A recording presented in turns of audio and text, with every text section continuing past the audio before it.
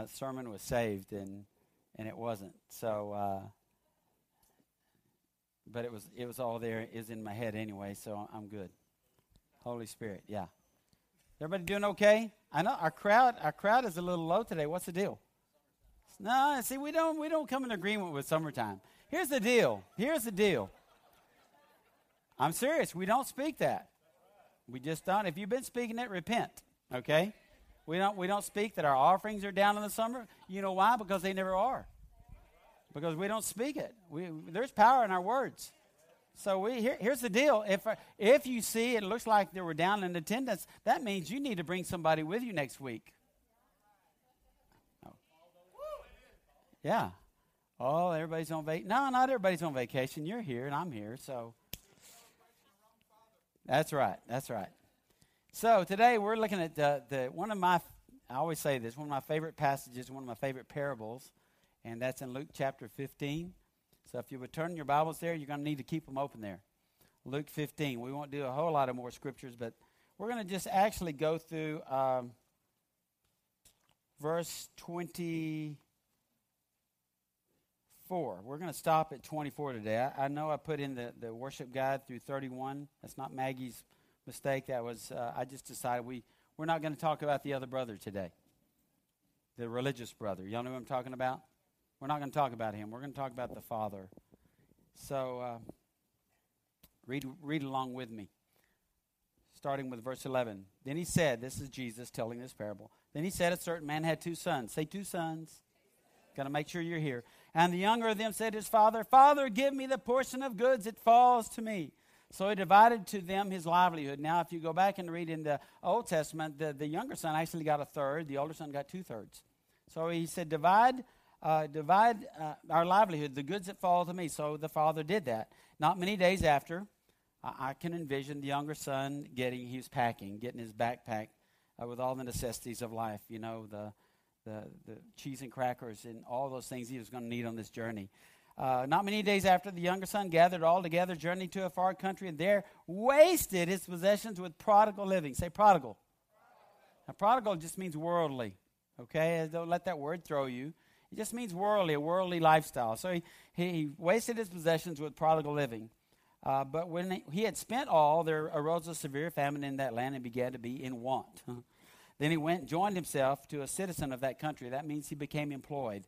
Okay, and he sent him into the fields to feed the swine. Now, that's the Greek word for pigs. Okay, he just sent him into the fields to feed the swine. Now, this young man was Jewish. Swine were not on his top, if he had to pick out his top 3 jobs in life, probably feeding pigs would not be there. Matter of fact, they wanted to stay as far away from pigs as they could. But here he was. He had lost everything. I'm sure all of his friends had gone because his money had run out, and he was there feeding pigs. And verse 16 says, and when he would gladly have filled his stomach with the pods that his swine ate, and no one gave him anything. How many of you have ever had a lot of money, and at the same time you had a lot of friends, and when your money ran out, your friends ran away? Well, that's kind of what happened here. This statement says, and no one gave him anything. It's like there was no Freedom Fellowship down the street so he could go to the food pantry. Nobody gave him anything. But when he came to himself, came to himself. That's when he actually came to his senses. Other translations say he came to his senses. I've heard another translation, I couldn't find it, that said when he came to the end of himself. In other words, he had exhausted all of his self, and he couldn't do anything in and of himself anymore. But it says when he came to himself, he said, how many of my father's hired servants have bread enough and spare, and I perish with hunger? I will arise and go to my father, and will say to him, Father, I have sinned against heaven, he means, and God, and before you, and I am no longer worthy to be called your son. Make me like one of your hired servants. So he had a plan. Listen, if you have nothing left in your life, you need to make a plan to get something. So he made a plan. He said, I'm going to go back to my dad. Okay? Verse 20. And he arose and he came to his father. Woo, I love this. Try to get through this without crying. But when he was still a great way off, his father saw him and had compassion and ran and fell on his neck and kissed him. Kissed him. I mean, kissed him. Just, can y'all get this picture in your mind? Here's this raggedy old son. He probably didn't look like, he had probably lost a lot of weight. He didn't have much. He was probably tattered and torn. And he probably didn't smell too good. Think about that. And he is dragging himself up, getting over the hill, and his dad sees him. And he comes running. He just takes off running. I wanted to get my son up here west, but I thought I might get injured if I tried to tackle him. Because that's what I envision. I envision a father, probably elderly father, running to this son and just jumping on him. Now the son's probably thinking, oh, Dad's about to kill me. But he jumped on him. And I picture them rolling. I just picture them rolling. It says he fell on his neck and just began to kiss him. And the son said to him, Father, I have sinned against heaven and in your sight, and I'm no longer worthy to be called your son. But the father said to his servant, bring out the best robe and put it on him. Put a ring on his hand and sandals on his feet, and bring the fatted calf here and kill it, and let us eat and be merry. For the son, my son, was dead and is alive. He was lost and is found. And they had a party. Get the band, get the jukebox, plug in the music. We're going to have some fun. Don't y'all? Can y'all see that, or is that just me? I mean, just having a, we get together and we celebrate Father's Day, Mother's Day, and Christmas. We do all those things. When is the last time we had a party for somebody getting saved? I think we need to start thinking about that, like a quarterly party for all the new people that come to the kingdom. Let's get them all together and let's have a dance.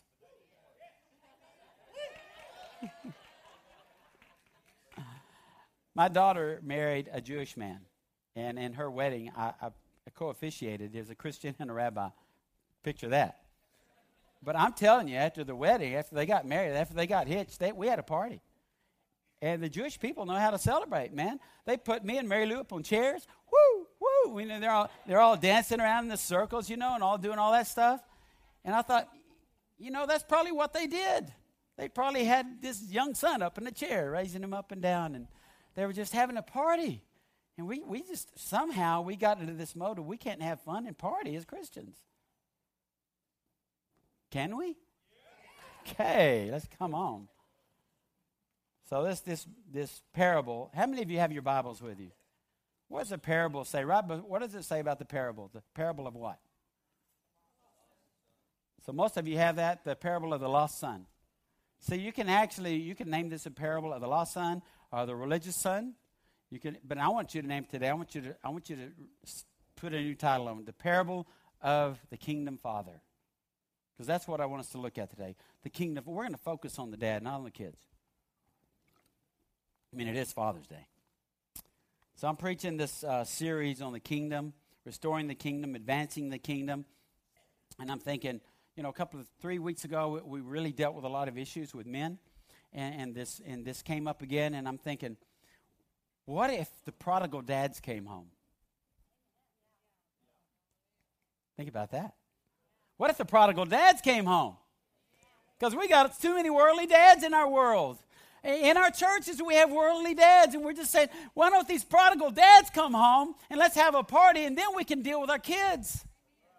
But we have too many guys, we have too many dads that have checked out, and they become worldly, and they look just like the world, and they don't affect the kingdom of God. They don't advance the kingdom of God. Their families don't advance the kingdom of God because the dads are prodigals. True or not? I'm telling you, we have been sucked into this mode. The Bible says, do not be conformed to this world. But we have so many Christian dads that have been conformed to this world, and we wonder why the kingdom of God's not advancing at the rate that it should advance. Because dads are checked out, dads are missing, dads have gone AWOL in their families. Amen? Isn't this a fun Father's Day sermon?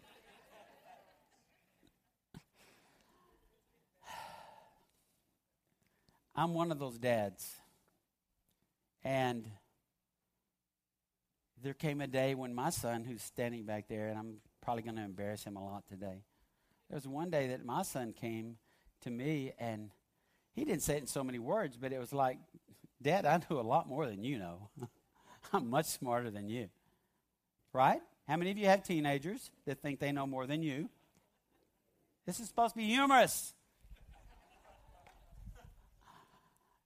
Brenda, did you ever think you knew more than your parents? Okay. Jeremy, did you ever think you knew more than your parents? Not at all. You're lying. You shouldn't lie in the house of God. No, I mean, I was a teenager once, and I thought I knew more than my parents. I mean, we all go through that stage, right? And it's not just guys. Some of the women, some of you think you know more. And I don't know how I made it through life with a mother and dad like I have, you know. But there comes a point in time when as parents, our children kind of think they know it all. Here's the cool thing. If your children are at that stage right now, there's going to be a day they're going to come back to you and say, you know what, I didn't know anything. Teach me. Help me, Mom. Help me, Dad. There will be that day. They're going to understand, hey, you actually knew things about life that they thought they knew and they didn't. But there has to be some wisdom. And because we're looking at this guy, this dad today, he actually let his son go. That wasn't the norm. Usually they got their inheritance when the dad died. And so he comes to his dad and says, I want my money. And the dad, I'm sure he had to go, well, what should I do? You know, it's normal that I give my son this money when I'm past, at least when I'm older. And he wants his stuff now. And so the dad had to use some wisdom. How many of you had to let your children go? And you felt like that's the last thing you should have done, but you did anyway. But you had to use wisdom in that.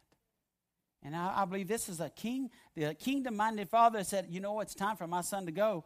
He's come to a place where I can't teach him anything, so life is going to teach him. And life is a cruel teacher. I mean, any of you that stepped out on your own, you got to know life is a pretty cruel teacher. Sometimes it's a real fast teacher, isn't it, Randy? You learn really quick because of what life throws at you. You go, wow, I don't know how to do this. And then you have to do something. Whether it's right or wrong, you have to do something. You have to make some decisions. Here's the key. When we're dealt life's tribulations, what I want us to see today is how do we respond to those things? Because I think, God, if we're going to advance the kingdom, we've got to have this thing called kingdom responses to situations in our life. Now, if you go back to Luke 15:17, it says, he came to himself. And he said, how many of my father's servants have bread enough to spare, and I perish with hunger? And then he said, I'm going to go to my father. I've got this rehearsed. This saying I'm going to say to my father, I'm going to lay it before him, and I've got it all ready and prepared.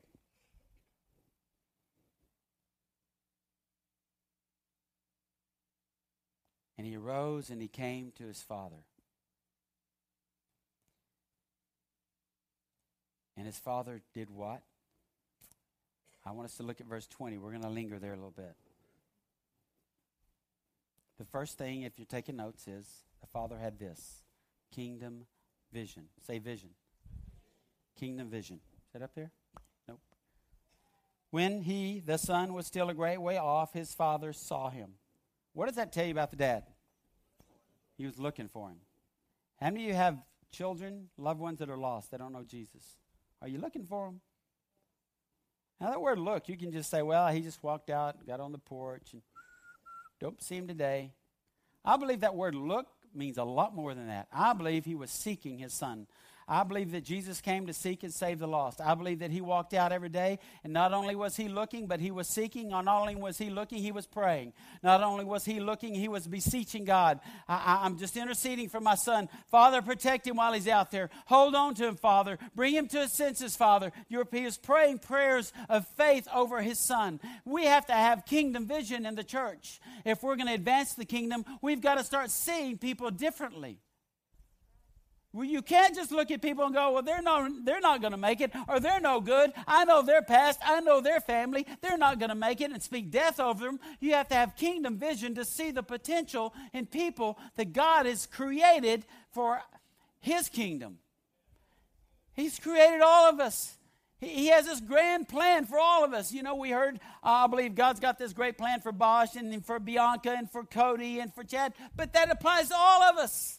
He has this great plan for all of us. But if we don't have kingdom vision and we're not looking out for those people that can't see, then we'll miss it.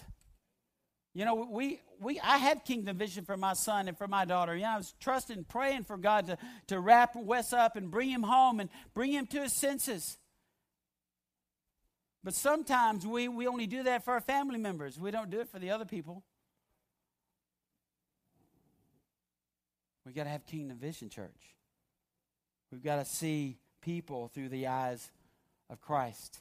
We have to have vision that says, like God said, I see you, Gideon. I see you hiding in that barrel. I see you in that wine press, and I know that you're afraid. But you know what the angel said? The angel of the Lord said, Gideon, mighty man of valor, get up. How many of you know people that are hiding right now, but you need to speak it. You need to see in their life that they are going to be mighty men of valor, mighty women of valor, but you've got to have the vision to call it forth and speak life to them. 1 Corinthians 10, 32 through 33 says, give no offense either to the Jews or to the Greeks or to the church of God, just as I also please all men in all things, not seeking my own profit, but the profit of many, that they may be saved. Listen, if we're looking at people and wanting to see what we can get from them, and instead of seeing what God wants to do for them and through them, we will miss it. We've got to have kingdom vision.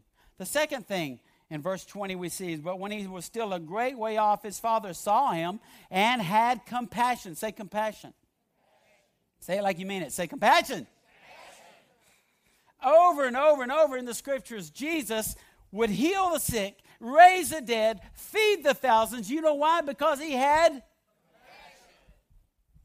this heart to serve. He had this heart of mercy and kindness and tenderness. This father sees his son and he looks at him from a far way off. He's been looking for him and he has this thing called compassion. Guys, you cannot manufacture compassion. Well, I think I just need to be more compassionate. No, if you've got Jesus in you, you are compassionate. You need to speak it over yourself. Start believing it. It's mercy. 1 Peter 3, 8 and 9 says, finally, all of you be of one mind, having compassion for one another. Love as brothers. Be tenderhearted. Be courteous, not returning evil for evil or reviling for reviling, but on the contrary, blessing. Say blessing. Knowing that you were called to this, that you may inherit a blessing. Did you know your Father in heaven wants to bless you? He has his storehouse of blessings he wants to pour out to his children. And we walk around thinking he doesn't want to do anything for us except to correct us. And we miss these blessings that God has for us. You know, we were in California. We have one grandson, and he's almost 12, and his name's Preston. And he's the best grandson. I don't care what yours is, but mine is the best. I'm serious. No, I'm really serious. He was so good. How many of you know Preston? He never gave us like 30 seconds of trouble. And we're dragging him, putting him on a plane, and all the time we're having fun with him, and he's going along. Here's these grandparents in their 60s, and it's just him and us, and we're just having a blast. And you know what we wanted to do while we were there with him? Bless him. Say, bless him. We wanted to bless him. He said, Papa, I sure, those Vans, those shoes, those Vans look really cool. I'd like to have, man, I'd love to bless you with a pair of Vans. Get you a cap while you're at it. And a shirt.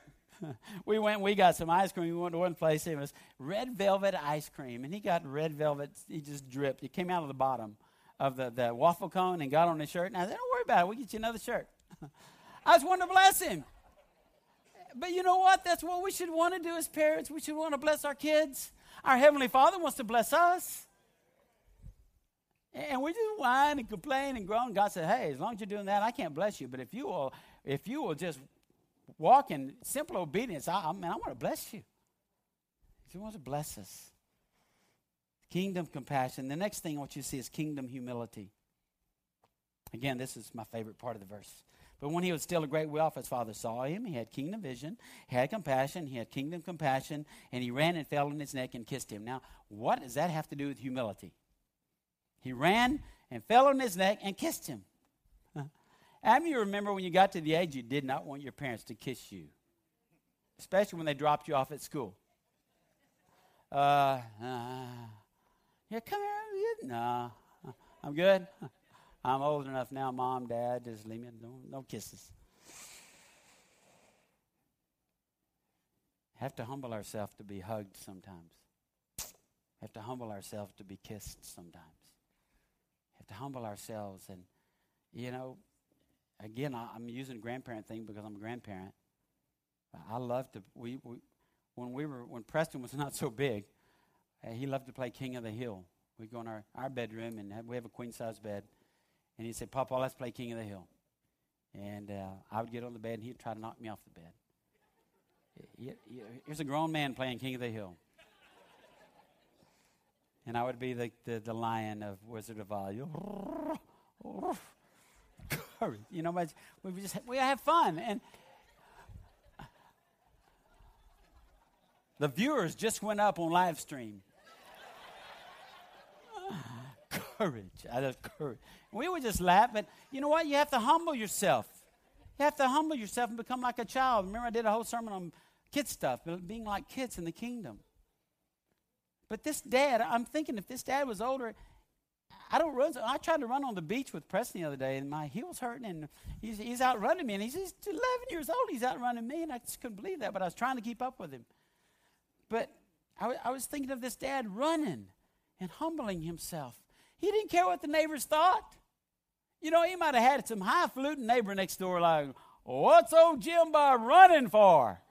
I haven't seen him run since, you know. He's running. Oh, that's his boy. That old scoundrel of a son. I guess he's going to go drop kick his son now that he's come home. And he runs and he jumps on his son.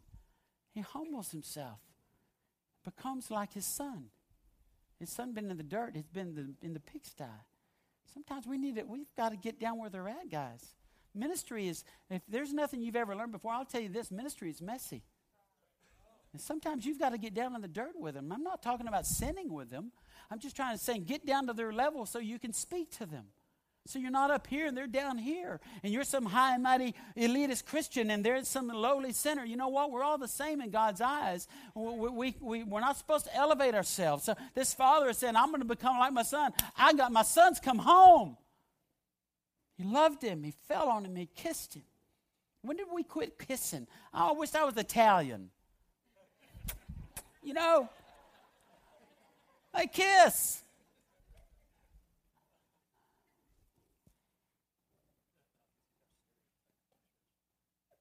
Yeah, this is going to be a fun church, isn't it? We're going to start kissing. Everybody stand up. Hug somebody next to you. Just stand up and hug somebody. If you got a fear of hugging, I just rebuke that fear of hugging. Hug somebody.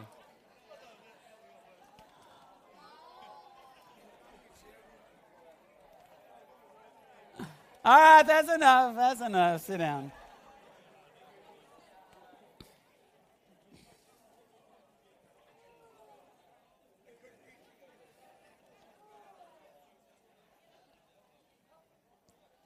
I'll never forget. All right, quit. I just said hug one person. Hug somebody. I'll never forget this. Probably as long as I live. I was very much inspired by Jim Cymbala, who started the Brooklyn Tabernacle. And if there was anybody I looked up to, and I didn't know him, I just read his books. But he started to work in a downtown in Brooklyn, New York with 17 people and a dilapidated building and just began to minister to homeless people and drug addicts and alcoholics and just whoever. Just didn't care. But one day their church got big and they got him a new building, and all of a sudden he had kind of changed, he said. He was preaching one Sunday. He always wears a suit. He's a very modest guy, but he always wears a suit and tie. And he was preaching that Sunday at the Brooklyn Tabernacle, and he said, this guy comes walking down the aisle, and he said, I could see it while he's coming down the aisle. It's a long aisle. He said, I could see him. And I thought, what does that guy want? I could see that. I could smell him from a long way off. He smelled like urine. And he said, I could tell his hair. He'd probably been sleeping out and under the bridge. And he said, I was prepared to reach into my pocket and grab out a $5 or $10 bill, what was ever in there, because I knew that's what he was coming forward for. And so he walks up, and I'm standing there, and he said, sir, can I help you? And he looked up at Jim, and he said, I want that Jesus you're talking about. He said immediately he just felt, oh, what have I done? What have I become? See, if we're not careful, guys, we can quit seeing people with that kingdom vision. And we can quit having that kingdom compassion and that humility. And he told that guy to come here. And he gave him this big hug, and he said, man, he smells so good. He said, because he had to repent. And sometimes we need to come to that place where we repent of forgetting who we are and what God's called us to be. We need to have that kingdom humility. Titus 3 says to speak evil of no one, to be peaceable, gentle, showing all humility to all men. For we ourselves were also once foolish, disobedient, deceived, serving various lusts and pleasures, living in malice and envy, hateful and hating one another. You know, I know this. I want to be careful here on taking too much license with this parable of the kingdom dad, because many people say he represents God the Father. But it doesn't really say that in this parable, that he is God. He's a representation of the Father. Maybe, just maybe, let's just think a little bit. Maybe this dad was willing to receive his son and hug him and kiss him because maybe his dad had a past too. Maybe this dad had dealt with some things in his life. He had to overcome some things in his life. You see, for us, none of us in here are perfect. None of us are even close to perfect. I don't care what you think about yourself. None of us are close to perfect. And once we see people and we think we're better than them and we can't receive them, then you've got a problem. Jesus said, when you've done it to the least of these, you've done it to me. So when you reject that homeless person or that person that smells like alcohol or that person that's got too much money, you don't want to even get near them. It works both ways, okay? When you get to that place, then you've lost sight of the kingdom of God. You've lost sight of it. And then what you do is repent. Because Jesus forgave you of all your sins. He forgave me of all of mine. What right do I hold somebody else and say I'm better than them? Just don't have it.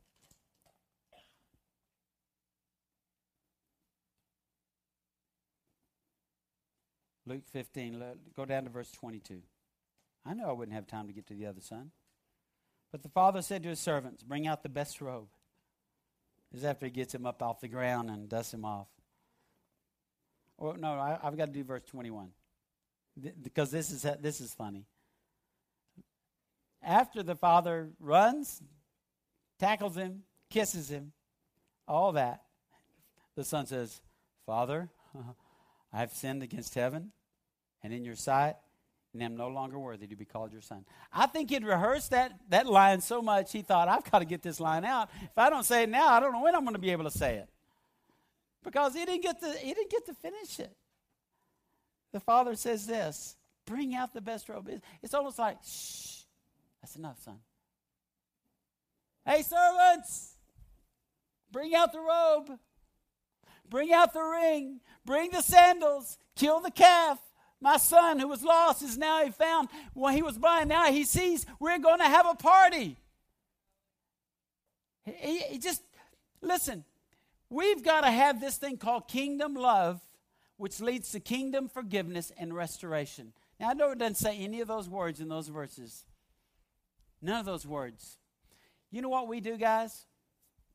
See, the father forgave his son, Brandon. He just didn't tell him he forgave him.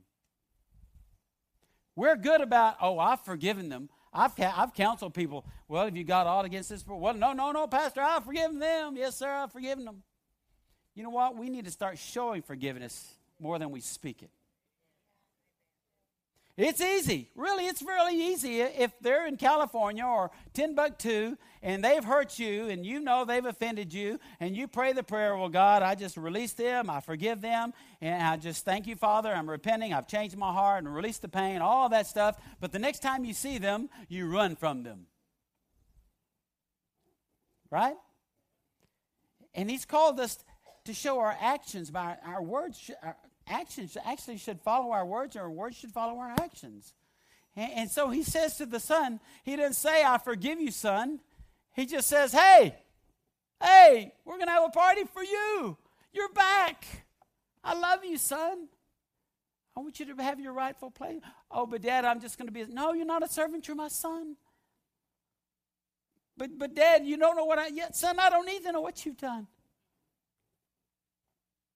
I forgive you. But Dad, I took all that money you'd worked so hard for all of those years. Son, it doesn't matter. Money's not important. What's important is that I've got you back. You see all those things in that verse? He's saying, I love you, son. It's not about the money. It's not about what you've done. It's about you're here now, and I want to bless you. I thought of some things that the robe might represent. I believe the robe represents covering his shame with righteousness, the robes of righteousness. I believe the ring represents the fact that he said, you're my son. I want to make sure you know you're my son. Put the ring on his finger. The sandals, I want you to know, son, you're worthy of my love. Matter of fact, I'll stoop down and put them on for you. Just like Jesus washed the disciples' feet. The fatted calf, I think, represents in some ways the sacrifice that was paid by Jesus Christ on the cross so we could celebrate life. Kingdom love forgives and it restores. 1 Peter 4:8 says, and above all things have fervent love for one another, for love will cover a multitude of sins. Sometimes when we want to come to Jesus, and I've said this before, we try to lead people in what we call a sinner's prayer. I'm not so sure about that anymore. I just don't even see it in the Bible. Sorry. You know what I saw in the baptismal waters this morning? I saw Chad with tears running down his face. He didn't have to say a word. It's not about what we say, guys. It's about our heart. It's about a heart change. And listen, if we're going to advance the kingdom, and I believe God has positioned us to advance the kingdom in San Angelo, Texas. I believe that with all my heart. If we're going to advance the kingdom, it's not going to be just dads having a kingdom mindset, but it's going to be every person in here. And the people that aren't here having a kingdom mindset. And doing these things that this prodigal received when his dad ran to him and forgave him and loved him. Can you imagine if all of us just think, I don't know how many people are here today, 150, 200 people? Can you just imagine if all of us in this room had this kind of a mindset that this dad had for the lost? Would we advance the kingdom a little bit quicker? I think so. Would you please stand?